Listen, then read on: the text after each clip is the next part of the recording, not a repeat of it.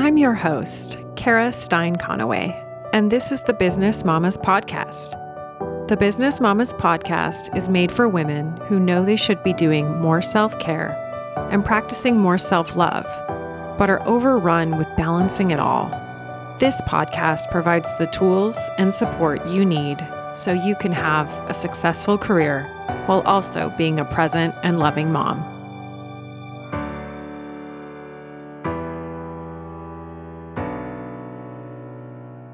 I'm your host, Kara Stein Conaway. Thanks so much for joining me here today.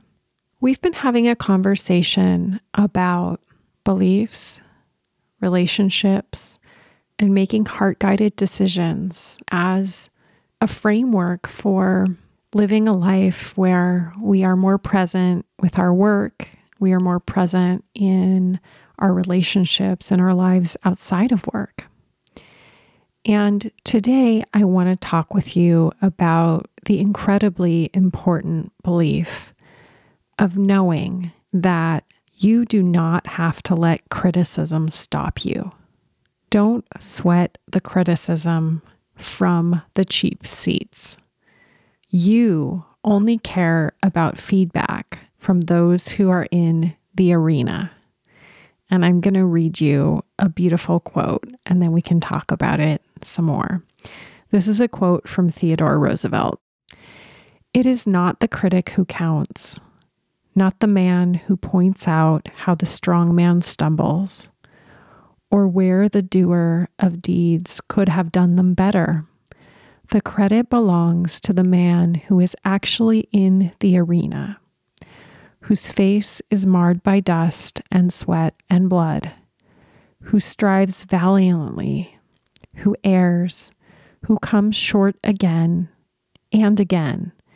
And because there is no effort without error and shortcoming, but who does actually strive to do the deeds, who knows great enthusiasms, the great devotions, who spends himself in a worthy cause, who at the best knows in these end the triumph of the high achievement, and who at the worst, if he fails, at least fails while daring greatly, so that his place shall never be with those cold and timid souls who never know victory nor defeat."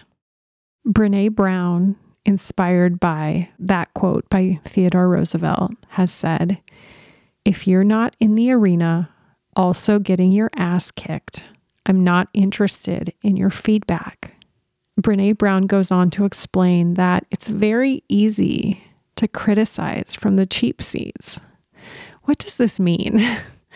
So, right now we are living in an age of incredible ease of communication. We not only have podcasts and emails and text messages and phone calls, but beyond that, we have social media, which now is allowing us to communicate out into the interwebs and for many, many people to receive those communications and then to share their communications back. And so there is this just flood and ease of communication.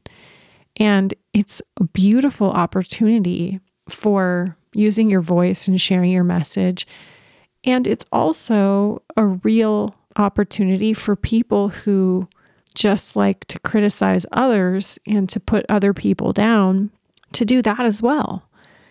And so I think the main thing that I get from this Theodore Roosevelt quote is that don't listen to what people say from the cheap seats. There's plenty of people who will just naysay what everyone else is doing all the time, who actually aren't doing a whole heck of a lot for themselves, because how could they be? We only have a certain amount of time and a certain amount of energy. And for people who use their precious time and precious energy on this planet to go around just saying mean things to others and putting them down and just trying to tear other people lower and tear them down, it makes total sense to me that they can't really be in the arena or doing much of anything because they're just wasting so much time. But if you are a person who feels called to be in the arena, to share something of yourself, something that feels true for you and valuable for you, and for which you think that your unique perspective could actually help another human, then I just hope that you will go for it. Share your voice, practice bravery, and know that there will be criticisms from the cheap seats, but you don't have to give that your energy. You don't have to take that into your heart. And you can select who you are going to care about feedback from. And again, going back to Brené Brown, I've read several of her books. And in one of her books, she talks about marble jar friends as being, the really, really close friends, the ones you really trust. And you really don't need to have a whole bunch of people that fall into that category. As long as you have, a handful of dear, close human beings, whether friends or family members or some combination of the two, of people that you know are in your corner, want the best for you, care deeply about you, and are going to be honest with you, those are the people whose feedback you listen to. Those are the people who will tell you the truth, but they will always be coming from a place of love because they love you. And so you can lean on them when you need feedback. You need to know, ask them something important and know that you're going to get a straight, honest answer from someone that cares about you. I'm going to give you a call to action, a practice that you can take forward with you, working on this belief system of letting go of the criticism from the cheap seats. I can let go of the criticism from the cheap seats is the belief that we're working on here. And the practice is that sometimes if I get criticism from the cheap seats, I take a deep breath and I remind myself that I am enough and that I don't care about the feedback from people in the cheap seats. That might sound simple, but it helps. It works to just verbalize it. I don't care about criticism from people in the cheap seats. It's okay if they want to say mean things about me. It actually really does help just by saying it out loud. And if I'm having trouble shaking it off, then I'm going to get support from someone in my trusted circle, someone who has built up trust with me over time and that I know I can go to for an honest conversation and one that is based in love. I don't have people in my life that I choose to spend time with on a regular basis that are just criticizing me from the cheap seats. I think that if they won't stop behaving in a way that is harmful and just cheap seat criticism, then that's not someone that I want to spend time with. And so I just wouldn't spend time with a person that behaves in that way. Now, I know that some relationships are more complicated than others. I think this is probably much easier to apply in a friendship type context where, you think that you've been friends with someone for a while, but you recognize that they're throwing cheap seat criticism at you.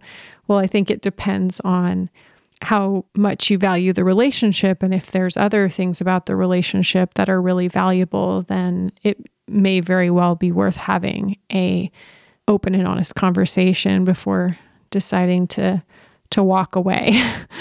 But if I am meeting new people and I see these sort of behaviors, either criticizing me or criticizing other people, if I hear someone else who's talking badly about someone else, it's the same red flag that goes off in my mind. It's like, oh, well, that doesn't look like someone I want to spend time with.